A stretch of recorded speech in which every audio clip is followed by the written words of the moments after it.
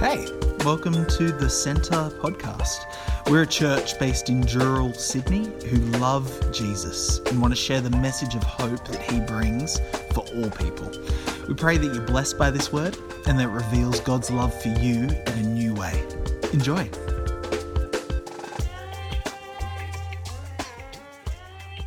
Well, thank you for this wonderful opportunity to share with you from God's word this morning. Hopefully, I won't, preach for more than an hour. I know that our services in Malawi do go for sometimes up to 2.5 hours. So certainly, it's a very different experience there. But New Year is a great time of celebration, isn't it? We welcome the New Year. About 4 weeks ago now, January 1st, and my family and I had the blessing of celebrating Chinese New Year this past week. Celebrating, eating together with my parents and with Joe's mum and brother.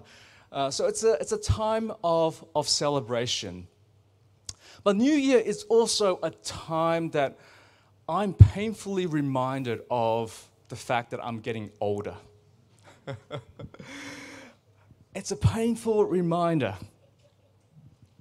I don't know about you, but sometimes I feel like I'm beginning to be outdated, and I feel like maybe I'm becoming irrelevant, especially seeing my kids grow up.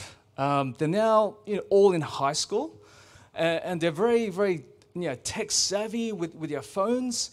And they will show me all these hacks of how you navigate through your phones. And, for me, I still type with my index finger. And they will tease me about that. And, just before home assignment started, I was asking them, guys, do you think I should bleach my hair like the Japanese football players, in the World Cup that we watched end of last year? And they said to me, Dad, don't try too hard. I wonder if the Great Commission has become a thing of the past, outdated and irrelevant today. What about the word missionary? Has that word become outdated? Has the idea of crossing cultures to bring the good news of Jesus become a thing of the past? Sometimes when I have conversations with people, especially the expats in Malawi, who don't know Jesus, and I introduce myself as a missionary, there is an awkward silence or awkward look, which suggests that maybe they don't quite get what you do, or they disagree with what you do. And that's the culture in which we live today. The idea of crossing cultures to bring Jesus to another culture has become politically incorrect. And I wonder whether the church today thinks the Great Commission has become a thing of the past. Back in 2017, if we can jump a few slides, the Barna Group conducted a study on the churches in the US about their ideas on mission.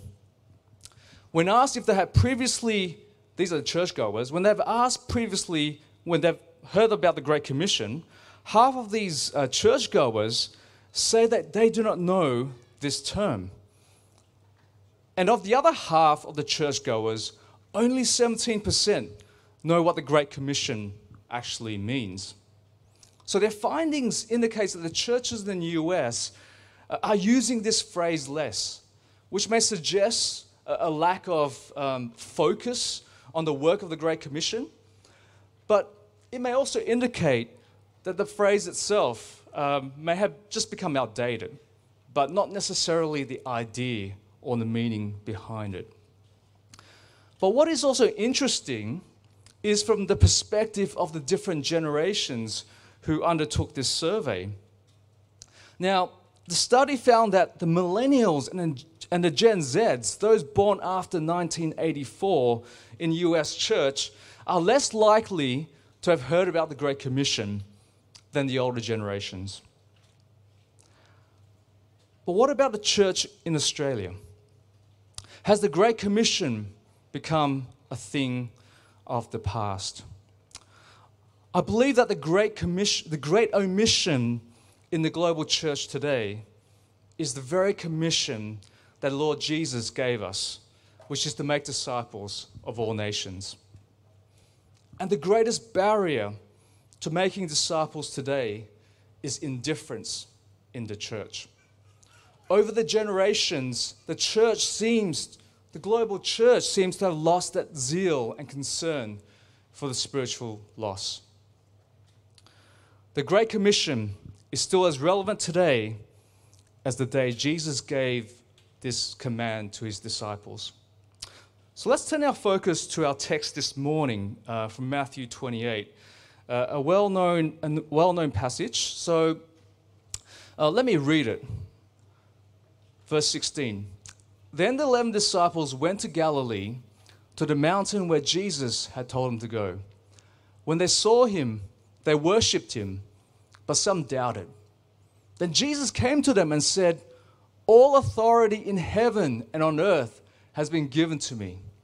Therefore, go and make disciples of all nations, baptizing them in the name of the Father and of the Son and of the Holy Spirit, and teaching them to obey everything I've commanded you, and surely I am with you always to the very end of the age." So let me just provide some context before we jump into the verses. So this passage comes right at the end of Matthew's gospel. You know, Matthew, for some of us who have grown up in the church, we know that Matthew was a Jewish tax collector before he became a follower of Jesus.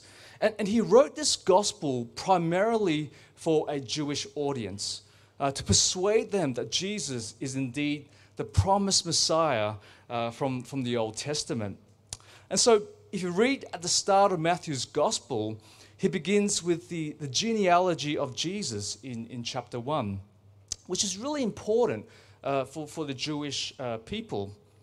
Because tracing Jesus back to David and to Abraham was important for the Jews, because it ties Jesus back to the great promises of God. Remember the promise that God made to Abraham in Genesis 22, that through his offspring, through his seed, all nations will be blessed. And remember the great promise to King David in 2 Samuel 7, that God will establish his kingdom forever through David's offspring. So right throughout the Old Testament, we're looking for this offspring, this seed, who will not only crush the serpent's head, as God promised in Genesis 3:15, but that he would rule the nations forever. So Matthew not only wanted his audience to know that Jesus is the promised Jewish Messiah, but he is the King of all the nations. And to make his point, Matthew records for us that well-known Christmas story that we often hear around Christmas time, the account of the wise men, the Magi who came to worship Jesus. You see, the Magi were Gentiles. They were not Jews. And so it's interesting that Matthew brings that story into his gospel, because the other gospels don't record that story for us. So right from the very start, Matthew is wanting his Jewish audience to know that Jesus is King of all the nations. Even at his birth, the nations, as represented in the Magi, have come to worship him. And as you read through Matthew's gospel, he wrote carefully about Jesus' life, his ministry, and ultimately about his death and his resurrection, to persuade us that Jesus is indeed God's chosen king. And so after his resurrection, Jesus appears to his disciples and he instructs them to meet him in Galilee. And this is where our passage takes place that we read this morning. So if you have your Bible there with you, or if you look up on the screen, look with me at verse 17. what does it say about the reaction of the disciples to Jesus? And it says this: when they saw him, they worshipped him, but some doubted. Now, did you catch the last part of that verse? You know, we aren't surprised by worship. We would expect the disciples to fall down in worship because they have the resurrected Jesus right in front of them. But doubt. Why would some of the disciples doubt? Now, Matthew doesn't actually say. Perhaps they were thinking, is Jesus really alive? Is this just a dream? And so Matthew doesn't shy away from recording the imperfections of the disciples and their response to Jesus. But we need to keep in mind that these disciples did not stay in the doubt, because many of them ended up dying for their faith in Jesus. So imagine the doubts that would have been going through their mind when Jesus gave the Great Commission to them, to make disciples of all nations. Now, these disciples were ordinary men. They didn't have any university degrees. They didn't own chariots. They didn't own ships. Definitely, they didn't have any cars or internet or airplanes back then. They were ordinary men, and they're probably feeling very under-resourced and inadequate to carry out this seemingly impossible task. You know, Joe and I often have felt like that in our 10 years in Malawi, feeling very inadequate for the work that God has called us to do. But Jesus reminded us time and time again of who he is, that he is in charge of his mission. You know, while we may feel ordinary, Jesus, the one whom we worship, he's extraordinary. And I think that is what Jesus does here with his disciples before he gives them the Great Commission. He reminds them of who he is in verse 18. So look with me in verse 18. What does it say? It says, "All authority in heaven and on earth has been given to me." So Jesus is reminding his disciples that he's the one who has been given total authority over everything. And I think this brings to mind a passage in the Old Testament from Daniel chapter 7, verses 13 to 14. And Daniel was a prophet from the Old Testament. And in one of his vision, he sees, as we read here in verse 13, Daniel says this: "In my vision at night I looked, and there before me was like a son of man coming with the clouds of heaven. He approached the Ancient of Days and was led into his presence.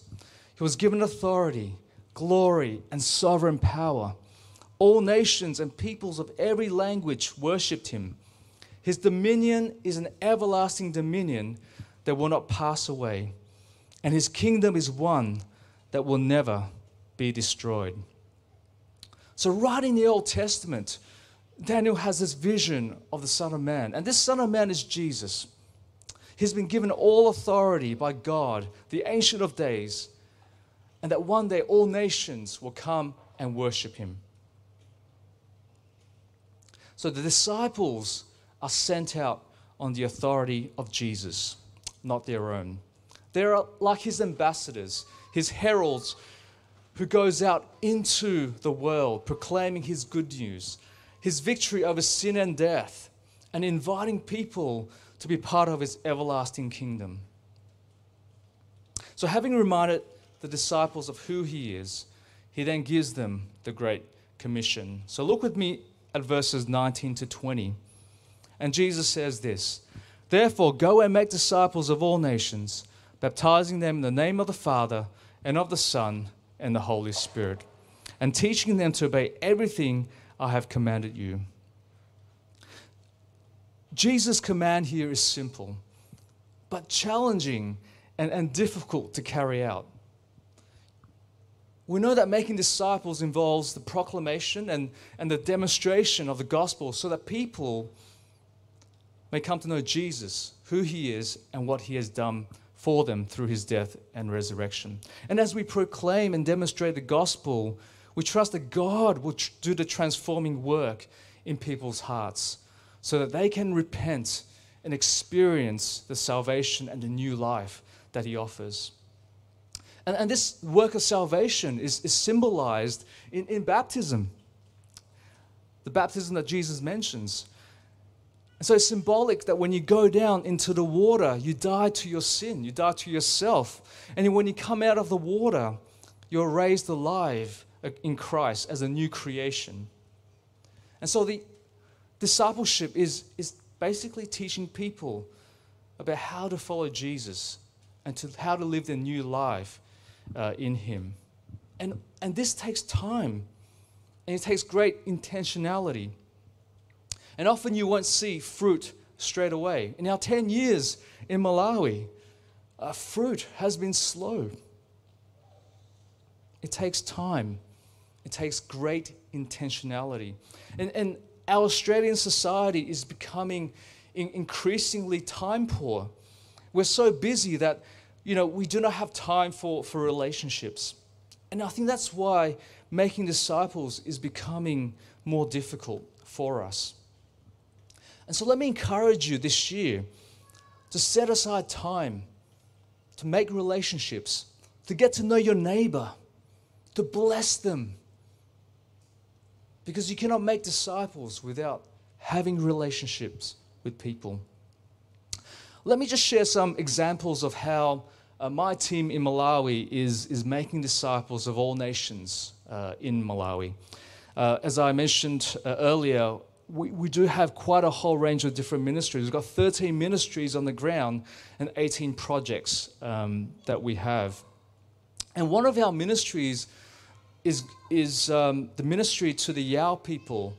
The Yao are the third largest tribe in Malawi, and they're predominantly Muslim tribe, and they live along the lakeshore of Malawi. And there you see colleagues of mine, Abera and Bizunesh. They're missionaries from Ethiopia, and they've been doing church planting among the Yao. And what I love about them is their passion and commitment. They live in community with the Yao. They do life with the Yao people, and they love them in very practical ways. And over the past 8 years that they've been there, a small church has grown, and they meet in that grass shelter that you see there in the last photo. But beside him, we have Benson. Benson is a Yao believer himself, and he has become an evangelist, and he goes around to the other villages, preaching the gospel and loving people. And over the past year, a different church, another church, has been planted a few kilometers down from the main church. So God is working among the Yao, and then he's using people from everywhere, his people from everywhere, to make disciples in Malawi. The second ministry that we have in Malawi is outreach to the diaspora Chinese in Malawi. And a lot of the Chinese have gone to Malawi to set up businesses. And so there's a growing community there. And currently we have a Taiwanese-American colleague of mine who is actually working among them, reaching them with the gospel. And so that particular ministry resonates with me because it reminds me of the story of my grandmother. If we go to the next slide there. So there's a picture of my grandmother there, and she's holding Tegan. So Tegan was just born, how many years ago now? 15 years ago. And there's my grandmother holding Tegan. And so that ministry just resonates with my grandmother's story because she found Christ in a foreign land. She found Christ in Irian Jaya, which is what you call Western PNG today. But it was through the faithful ministry of an Indonesian pastor in Irian Jaya that she came to know Jesus. She had a very complicated birth, and she prayed to God.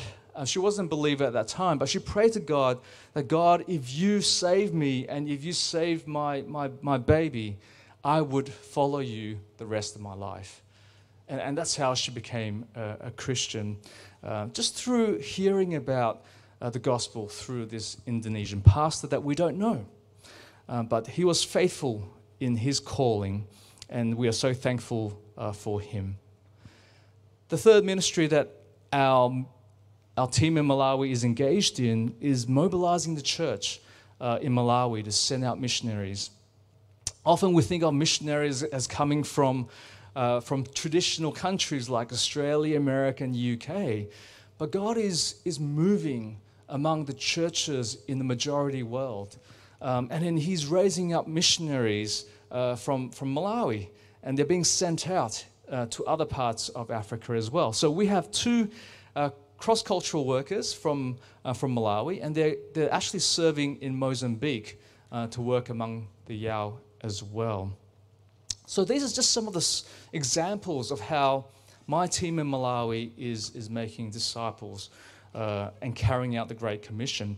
And we would love for you to keep praying for these ministries. As we write in our newsletters about the ministries that we're engaged in, youth ministry or TMK ministry, from time to time, I will mention some of these ministries so that you can be praying for them as well. But coming back to our passage in Matthew 28, just take a look at the last part of Jesus' words to his disciples. What does it say?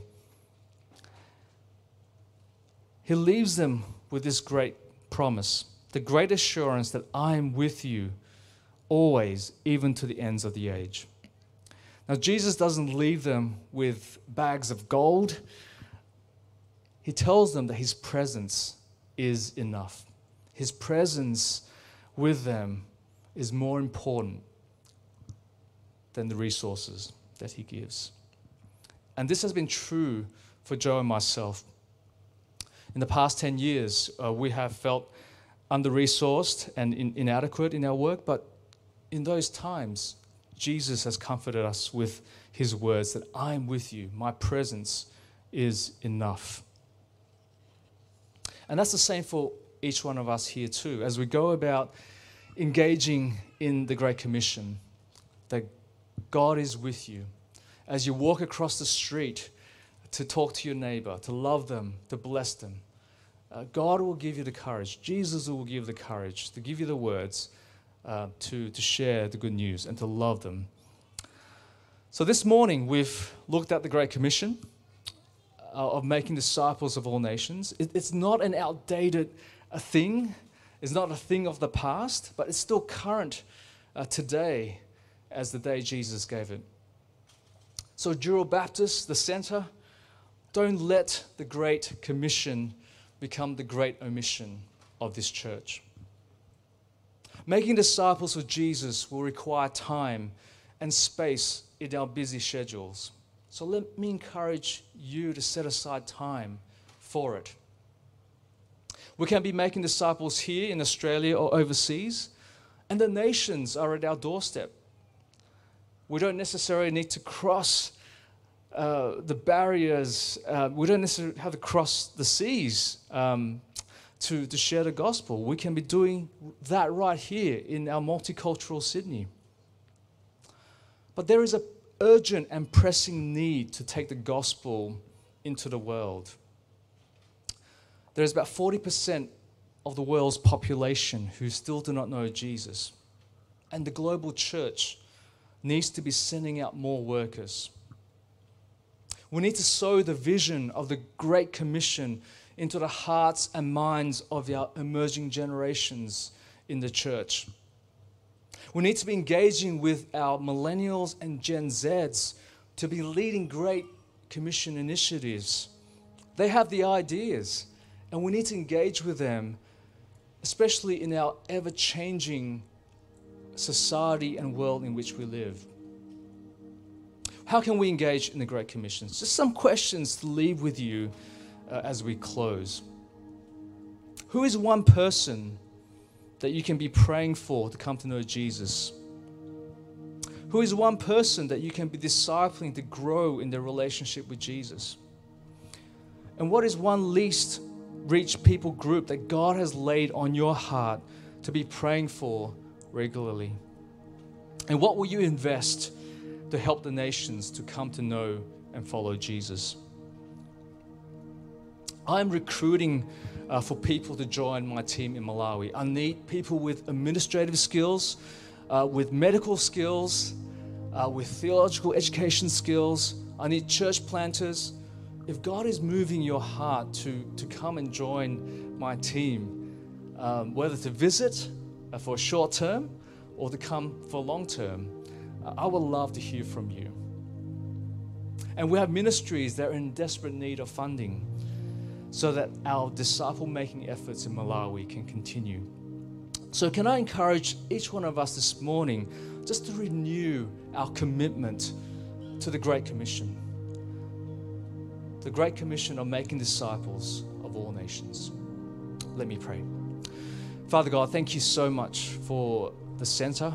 Thank you for the way in which we are engaging with our community here in Dural, through the sports center and through our individual efforts in loving our neighbor and blessing them. So Father, I pray for us as a church that we will continue in the work that you've called us to do. Father, I pray that you will go before us, help us to trust in you, not in our own understanding. And Father, I pray for your great blessing upon this church, that we would be effective for you. Thank you for the way that they have stood with my family and I over the past 10 years. And Father, I pray that, Father, you would give this church that vision, this vision that Mitch will share with them next Sunday, that, Father, that they will be compelled, as a church, that we will be compelled by this vision. And so, Father, I pray for that in Jesus' name. Amen. Thanks so much for joining us. Don't forget to rate and subscribe to help others discover this channel. Check out the description if you want to find out more or get in touch with us at the Centre Dural. But in the meantime, praying for God's hand over you as you continue to step into everything Jesus has in store for your life. Be blessed.